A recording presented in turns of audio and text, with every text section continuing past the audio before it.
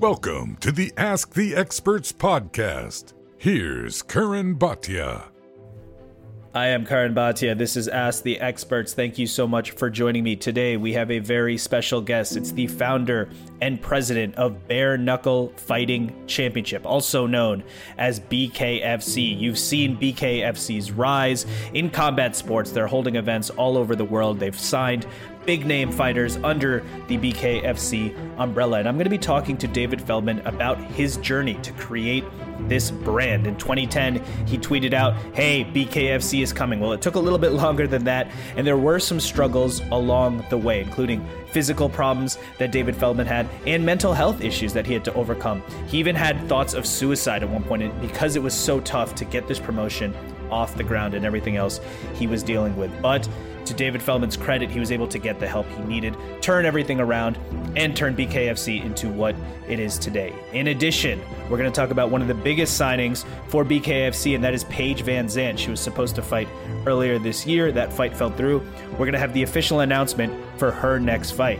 And there's also been a lot of rumors about Nate Diaz coming under the BKFC umbrella after his last fight in UFC. He said he wants to go into boxing.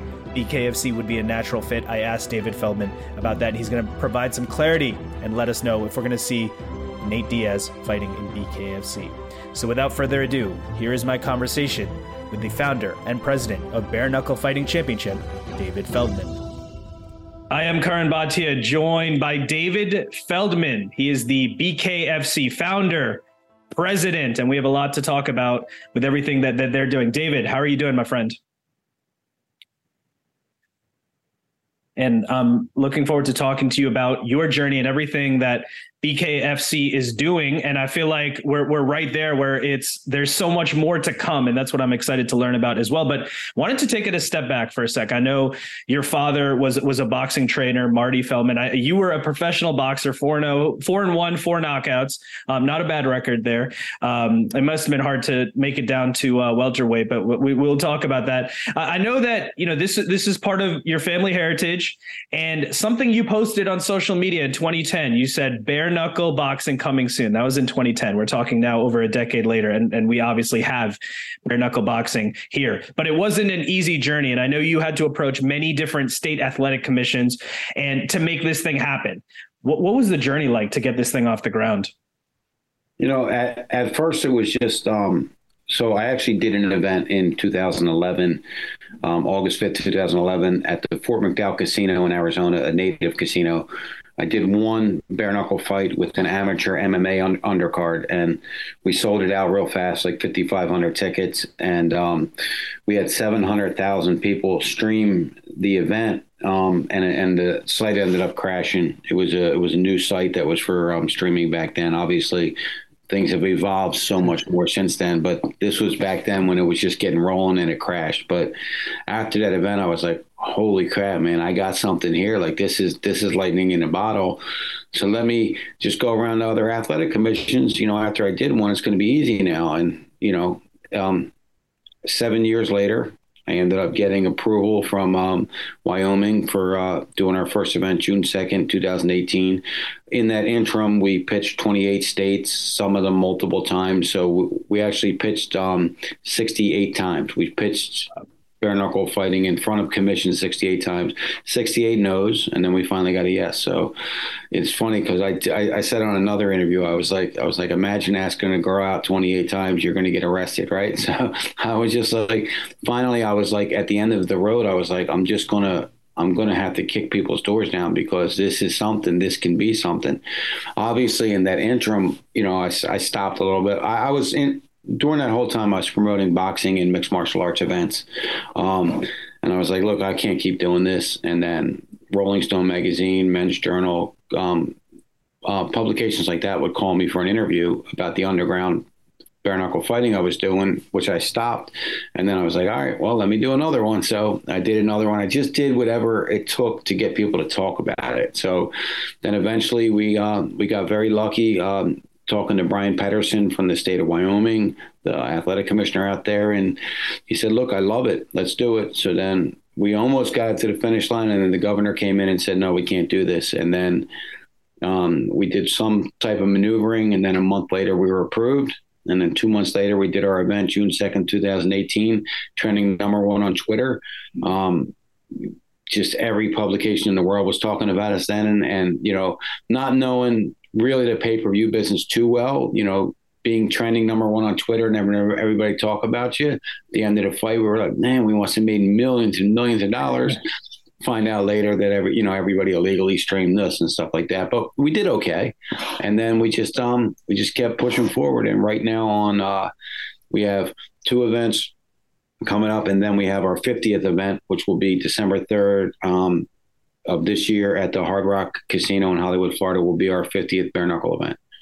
Congratulations on making it to 50 events and a lot more ahead. And obviously it wasn't an easy journey, and you really had to push to get this thing going. I know one thing you mentioned about one of the first events, it was on an ice skating rink, and it was in Wyoming, as you mentioned, and not the highest population over there. And you figured out a way to get this going. And a lot of the stuff I like to talk about with guests on the show is just like journey and process. And obviously you have to keep going. But the biggest thing is just maybe taking that first step. It doesn't matter if it's an ice skating rink. It doesn't matter if there's not a lot of people watching. Would you agree with that? If people are listening to this on their own journey, just take that first step and build from there. I mean, you have to. There's a saying that goes out there: if you stay in the same place, you're not going anywhere, right? Just put one foot in front of the other. And if you listen to no to me now, like a no is actually like a yes to me, because I'm like, now it's a challenge. Like, you say no to me and I'm like, okay, how do I make that a yes? And I'm getting way better at selling this thing now. We just did the big Sports Hell conference in Monaco and just signed up over 60 different countries to air bare knuckle fighting championship for 2023. It's just amazing. But I mean, to get to that journey, it's just giving it that shot. If you have an idea, go for it. I mean, the worst thing in the world that can happen is they say no. And that's it. That's the worst, right? You're going to lose a little bit of money and they're going to say no. But what's the best thing that can happen? You can leave a legacy. You can make, tons of money for you and the people around you and, the team around you. You can do that. You can chase your dreams and then catch your dreams. I'm one of the, not a lot of people that actually had a dream, went through getting my dream broken a million times and realizing my dream. So, and it's not realized completely yet, but I mean, I have a great team around me. Like I said, I have, guys that have been here since the beginning, like the beginning of this thing back in 2010, when I said bare knuckle boxing coming soon. And everybody thought I was crazy. It's funny. I think there was 3 likes or something like that on that post back then. And, and now here we are. We're talked about for every free agent that comes out of the mixed martial arts world and a lot of the boxing world right now. We just signed I can't drop the name yet because we have to do the official release on Monday, but we just signed former 2-time boxing world champion, currently still active fighter. He's going to have a big fight for us in February. And we have another one coming as well. All these, it's sometimes when pinch me, is this stuff really happening? Because guys that I dreamed of meeting, like Diego Sanchez or anyone like that I'm like, damn, they're fighting for me now. It's crazy, but it was a journey. And I like that you use that word journey, because I talked to another lady the other day and did a big interview with a well-known, director. We're going to start this docu-series. But anyway, it was he used the word journey, and the journey, right? The journey is you're going to have hills and peaks and valleys, and as long as you're strong enough to just not cave into the nose, you're going to be in good shape.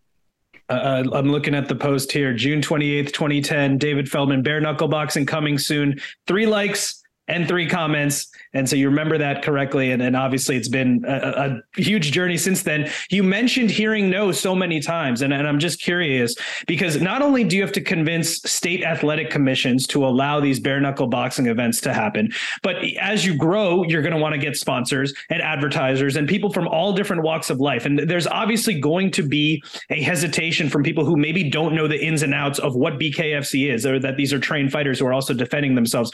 What were some of the things that these entities said to you as the reason they weren't interested in, and how did you go? How did you take those objections and flip that no into a yes? Well, imagine being an athletic commissioner, right? And you got this kid over here who's telling you, I'm coming in and look, bare knuckle boxing, it's not as dangerous as boxing or mixed martial arts. And you're looking at me like I got three heads. You're like, what is this guy talking about? And back then, I didn't have the data to back it up that I do now. Back then, what I would do though is I would tell them to come over to a wall and I would say, punch the wall with your bare hand. And they would just like kind of touch it. And then I would put a boxing glove on them. I'd say, now hit the wall. And they would hit it a lot harder. And I would go, that's kind of my whole case right here. Like with a boxing glove on, you're going to have the courage and fortitude and everything to punch harder with it because you're not in fear of breaking your hand. With the bare knuckle, you are. It's just natural. You're not going to punch as hard. You're not going to punch as often. It's going to be more of the sweetest science, not just the sweeter science. So you're going to actually calculate your punches more. And, I did that. I did this big punches per square inch. I did all. I had a guy that did crash test dummies for automobile industry to help me with that exercise. So I got all that done. And, at the end of the day, it's hard to convince someone when I didn't have any real data or I didn't have the fights that I did. So that's why it was really hard for me. The no's were, I just think people are going to break their hands. They're going to get more concussiveness. They're going to break their facial. They're going to get a lot of facial fractures. They're going to get cut to pieces and, blah, blah, blah. It was everything that they could say. And at the end of the day, they were wrong about everything except for we do have more lacerations. We absolutely do. But we have plastic surgeons on staff at each and every one of our events that stitch these guys up before they go home.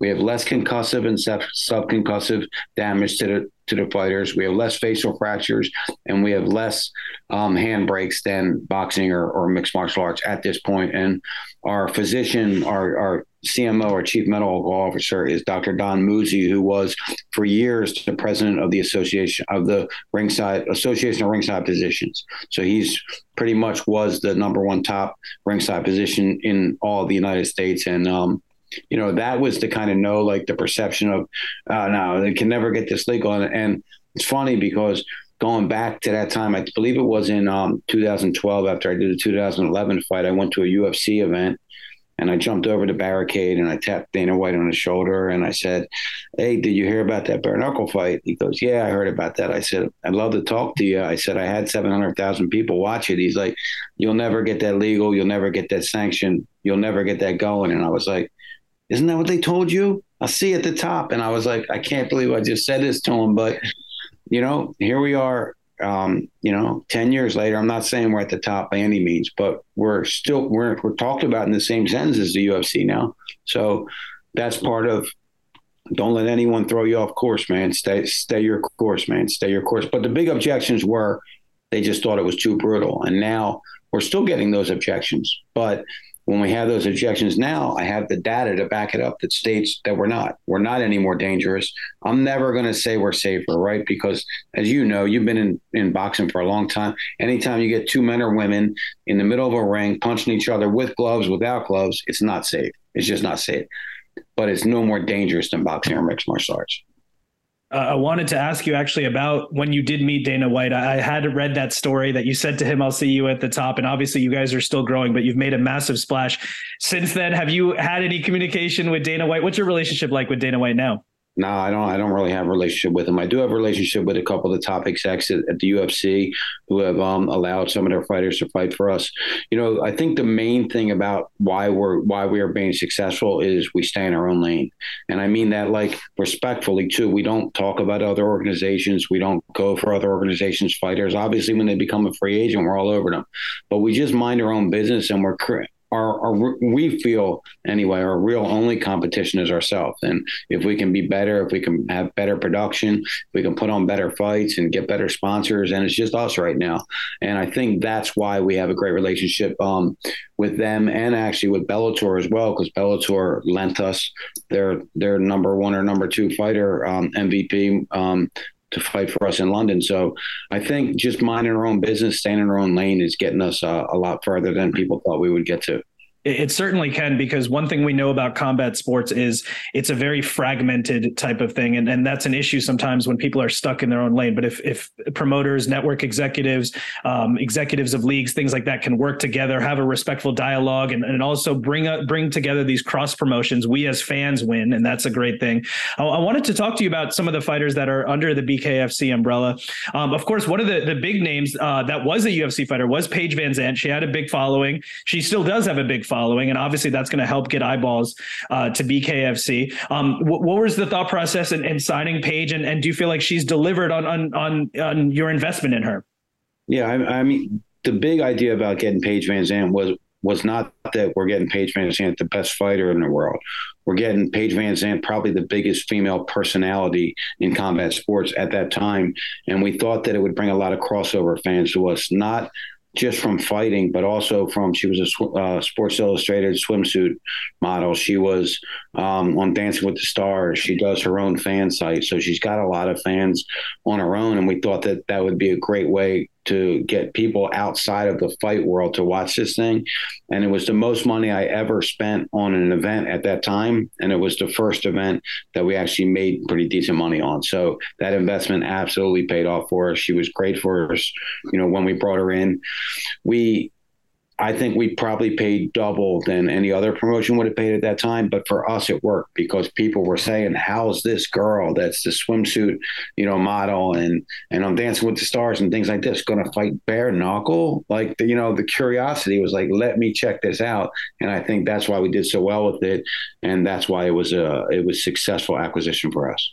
The one thing I've said is that, and I've said this consistently, fighters from other backgrounds, let's say it's YouTubers, influencers, anyone, I think that's a great thing when they come into combat sports, because they're allowing that audience that they've built up, the work that they've put in to build that audience, to now come watch them compete. I think that's a good thing. And in Paige's case, I mean, she was also competing at the highest level in UFC as a fighter, and she was able to do that in UFC and now in BKFC. We had expected to see her on the London card and then maybe again later in the year. When do you think we'll see Paige VanZant fighting in BKFC again? She'll fight February 27th for a Knucklemania 3 card. That one will take place in New Mexico. So that's going to be a great card. We got some sensational bouts on that card. It'll be our biggest event by far. The most talked about one, I believe, too. We have some really, really big names that are going to be on the top 3 fights of that card. I'm excited about that one. I'm excited about the whole entire year, but that's when we're probably going to see her back.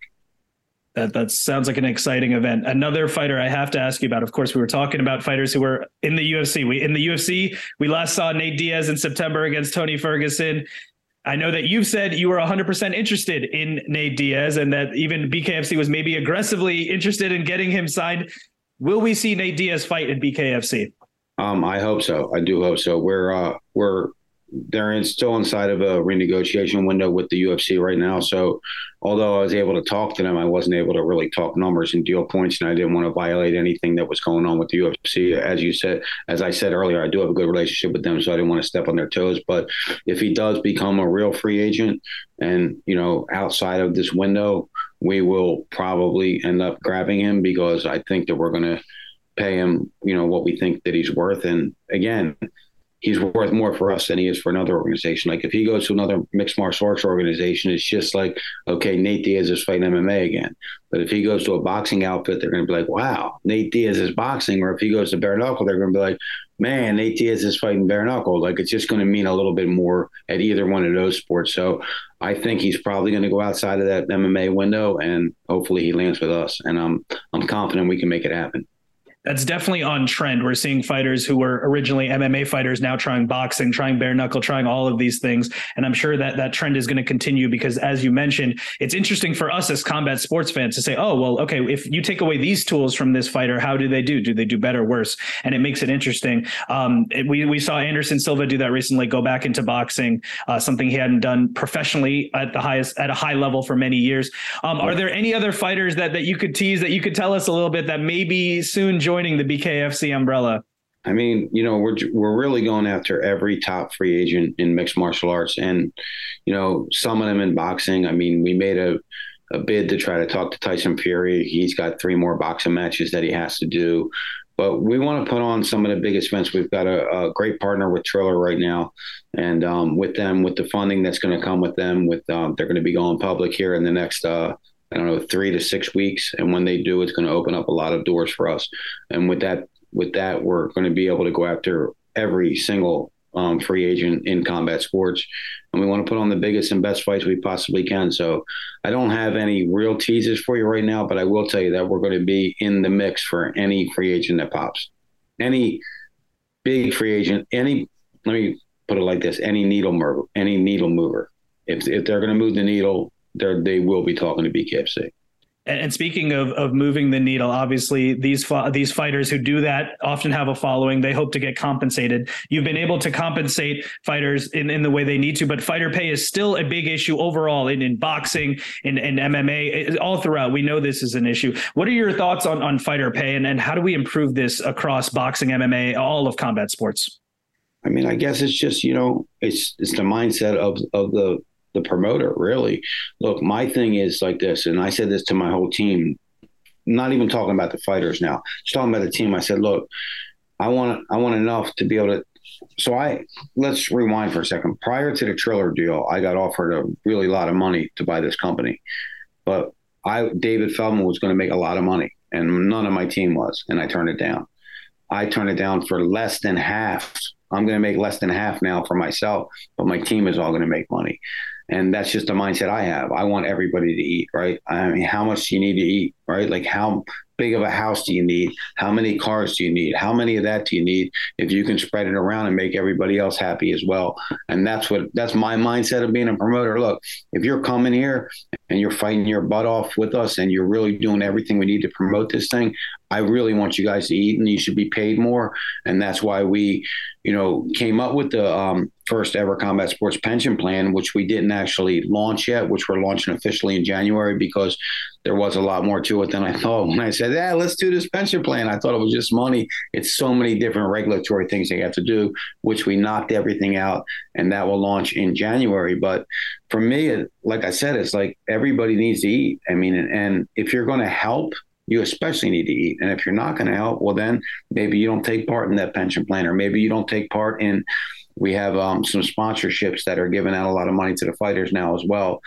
But, I think it's all in the mindset of the promoter, and, not saying that they're greedy, but how generous they are. And that is a big part of it. And the fact that you're working on a pension, I think is great. I think the more that we can provide these fighters, like healthcare, things like that, I think that'll really help, because you don't want these fighters to feel like they're on their own. And that goes for all of combat sports. And that actually leads me into my next question. Of course, fighter safety is very important. I know you spoke about some of the things that you guys are doing, and I just wanted to ask you a little bit more about it. We've had tragedies in boxing, in BKFC, in MMA, all throughout this sport. And there's every time a fighter goes into whatever it is, a ring, an octagon, a cage, they are risking their lives, and they're doing it for our entertainment as fans. Obviously, there's financial gain for them, and there's glory, and there's other things like that. But at the end of the day, I mean, these are warriors risking their lives, and we all want them to come out safe on the other side, go home to their families. There's been things talked about in recent memory, and I hope that there's more protocols set in place. I hope that there's more people, medical staff on site at events. I would love the culture to change in fighting, in terms of, if a fighter, for example, is not feeling good in the corner, maybe the trainer could step in and say, okay, well, you've had enough, or referee stopping the fight sooner. Your thoughts overall on fighter safety and maybe ways to improve it? Well, I think where it starts is with their trainer. I think it starts with their trainer, meaning there's a lot of guys out there that are, as you mentioned, my father, he trained 7 world champions. He's been in this for a long time.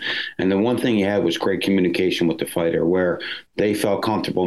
Like if he said right hand, they threw a right hand immediately. They didn't wait that split second, because if you wait the split second, it's not there. So they had trust in him. He was well schooled. He knew what he was talking about, as there's a lot of those guys out there like that. Manuel Stewart, Freddie Roach, guys like that really want to teach boxing and teach the fundamentals to these fighters. But there's other guys that take a guy off the street, come in a boxing gym, never got hit in their mouth in their life, don't know what it's like, and they're putting these guys in fights when they're not ready for it.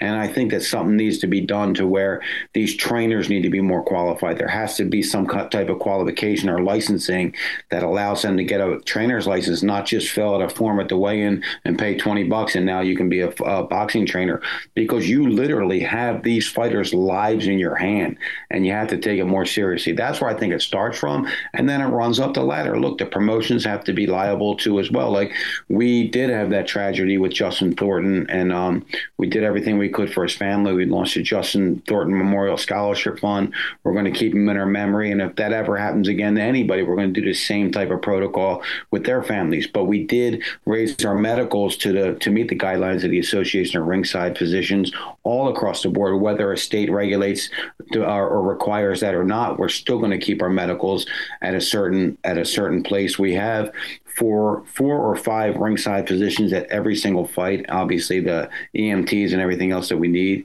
And we look after these guys, after the fights as well. Like, for instance, our doctor, Don Muzi, as I say, he stays up all night long the night of the fight and keeps his phone on. If any fighter even has a headache, if their hand hurts, anything, they call him the night of the fight and he goes to the room and cares for them. And if they need medical attention, he gets it for them. But I think it starts with the trainers and some type of qualification, and then it runs all the way up the ladder to the promoters. And obviously the athletic commissions need to be, do what they're doing, and some of them need to do a little better, and some of them are doing just phenomenal. And we hope that the trend of more attention to fighter safety continues into drug testing, and even fans and enthusiasts of the sport. It's easy to say, oh, that guy's a quitter. Well, it might be a good thing for that person to quit that day. Or if someone pulls out of a fight for mental health or physical health, that's probably a good thing, because the last thing you want is someone getting into an octagon or a ring and not being 100% ready to go and then get seriously hurt. So I think that should be a universal thing throughout all of combat sports. I just had two more questions for you, one about you personally and one about BKFC as a whole. For you personally, we talked about your hunger and your drive, and just you as an entrepreneur here, and then you're working obviously in your passion, which is combat sports here. From where you were in 2010 when you put that out on social media, you've made it a big way. I know you have a long way to go, but how do you continue to have that hunger now that you're tasting, you're tasting a little bit of the success, you're getting up there in terms of big name promotions and things like that. So how do you keep that hunger alive for yourself? It's all 100% it's legacy right now. It's not money. Look, I've seen some money, and what can you spend? Like I said, that's why I said about being generous with the fighters, because what can you spend? Like, how big of a house do you need, or how big of this do you need? Everybody needs to have some of it. So for me, it's all about legacy. And I talk to the team all the time, and because they're always like, when are you going to stop and bring somebody else in? And I'm like, I don't know when. I'm going to know when that's going to be, when I'm talking to more common people about bare knuckle fighting and they know what it is and they know what BKFC, then I know I made my mark in combat sports. But until I really make my mark in combat sports, I'm going to stick with this thing. It's a tough journey since 2010. I was actually just telling my one of my colleagues here. I mean, they didn't know, like, again, 6 years ago, I was at a very bad point in my life, man. I was broke. I invested in this business. It went south. I got diagnosed with cancer. I was having some other problems at home, and I drove to a bridge, and I was going to jump off of a fucking bridge because I was like, this is it, man. Like, I just can't take this anymore. And I made a video to myself at the bottom of that bridge, and I said, I'll never be in this place again, and I'm going to, do all this stuff for my family, and I'll blah, blah, blah, blah, blah. But go on what you said with mental health, right? People don't know what's wrong with somebody. And I didn't have a bout of depression. I just had a time there where I was at a very low point in my life, and I turned it around, man. And look where we're at now. That's where I say, like, you can really, truly be or do anything you want in life if you try hard enough and put all the work into it, and don't listen to anybody tell you can't, because there's so many people still to this day, every day, that's never going to work. That's never going to work. That's never going to work. Well, we had an article from Forbes magazine that said we're the next $1 billion combat sport. I mean, that was surreal for us, right? Something like that. And having everywhere that we go, people are telling us we're the number 2 or 3 combat sports promotion in the world right now. That's phenomenal. But it's not going to be far out to where it's going to be time to know that that we made our mark, and maybe somebody else can come in so I can spend more time with my family. But it's been a hell of a ride, man. And I'm so happy about where we are now, and where we're going is even better. Thank you for sharing that. And I'm sorry that you had to go through that in terms of the medical issues. And then, of course, the mental health. And I'm glad that you got the help you needed. And hopefully anyone who's watching this, if you are feeling that you do get the help you need from a professional, from friends and family, from people around you to turn it around. And you're a testament to someone who addressed your mental health and physical health, and you were able to turn it around. And that does lead me to my last question here. You talked about the future of BKFC. Obviously, there's a huge global opportunity here, because I can say personally, I know people overseas, there's huge combat sports fans that need to be served with a great product. And they're getting that in different places in boxing and UFC and other forms of MMA. But I know that you have ambitions in that world as well. I know that you're also signing fighters from the likes of Muay Thai stars. You mentioned a former world champion in boxing. You want to bring in people from different walks of life to compete under the BKFC umbrella. So final question for you. What does the future hold for BKFC?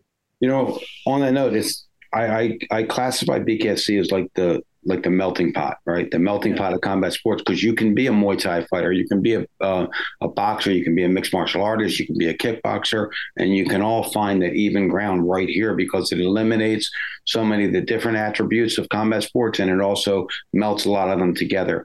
But in 2023, our plan is to do 12 what we call toe the line shows, and that's like our preliminary club show level show. We're going to do 12 of those. We're going to do 24 BKFC events in the United States, and then we're going to do 6 events in the UK, 6 events in Thailand, 6 events in Latin America, 6 events throughout Europe. And if the things subside in Russia, we're going to do 6 to 12 events in Russia as well. We're going to do a big promotion over there. So the global expansion is real. Like I said, we got 60 plus platforms at our meeting we just had in Sportel in Monaco. So I mean, they love this sport. It's adaptable. See, I think the one thing I'm just going to say on that is, this is so adaptable to everybody in the world, because everybody, man or woman, black, white, Chinese, doesn't matter what nationality you are, doesn't matter what, ethnicity you are, it doesn't matter. What matters is the fact that everybody in the world knows what a bare knuckle punch is. Whether you've seen a bare knuckle fight, you've been in a bare knuckle fight, you get it, so it's closer to you. Now we're just bringing it in a much more professional atmosphere, with much more well-schooled professional athletes. But, it's something that's very adaptable to everybody. And I think that's why we've had so much success in our growth so far, because everybody can kind of adapt to what a bare knuckle fight is. David Feldman, founder, president of BKFC. I want to congratulate you on your journey so far. Thank you for sharing your story. And obviously there's a lot to be written still for BKFC and for you personally. Thank you so much. And I very much appreciate the time. Thanks for having me. And that brings us to the end here. Thank you so much to David Feldman for sharing his story, the ups, the downs. And it seems like there's going to be a lot more ups now with the success of BKFC. And thank you for listening. If you want to support the show, please follow us on social media. You can follow my personal channels on Twitter, Instagram, TikTok, and elsewhere. It's at Karan Bhatia, CURRANBHATIA. You can also subscribe to my YouTube page, youtube.com/Karan Bhatia. You can also follow the podcast channels on Twitter and Instagram at ATE_podcast. You can also subscribe on Apple Podcasts, leave a 5-star review. Thank you again for listening. For Ask the Experts, I am Karan Bhatia. Thank you for listening to Ask the Experts with Karan Bhatia.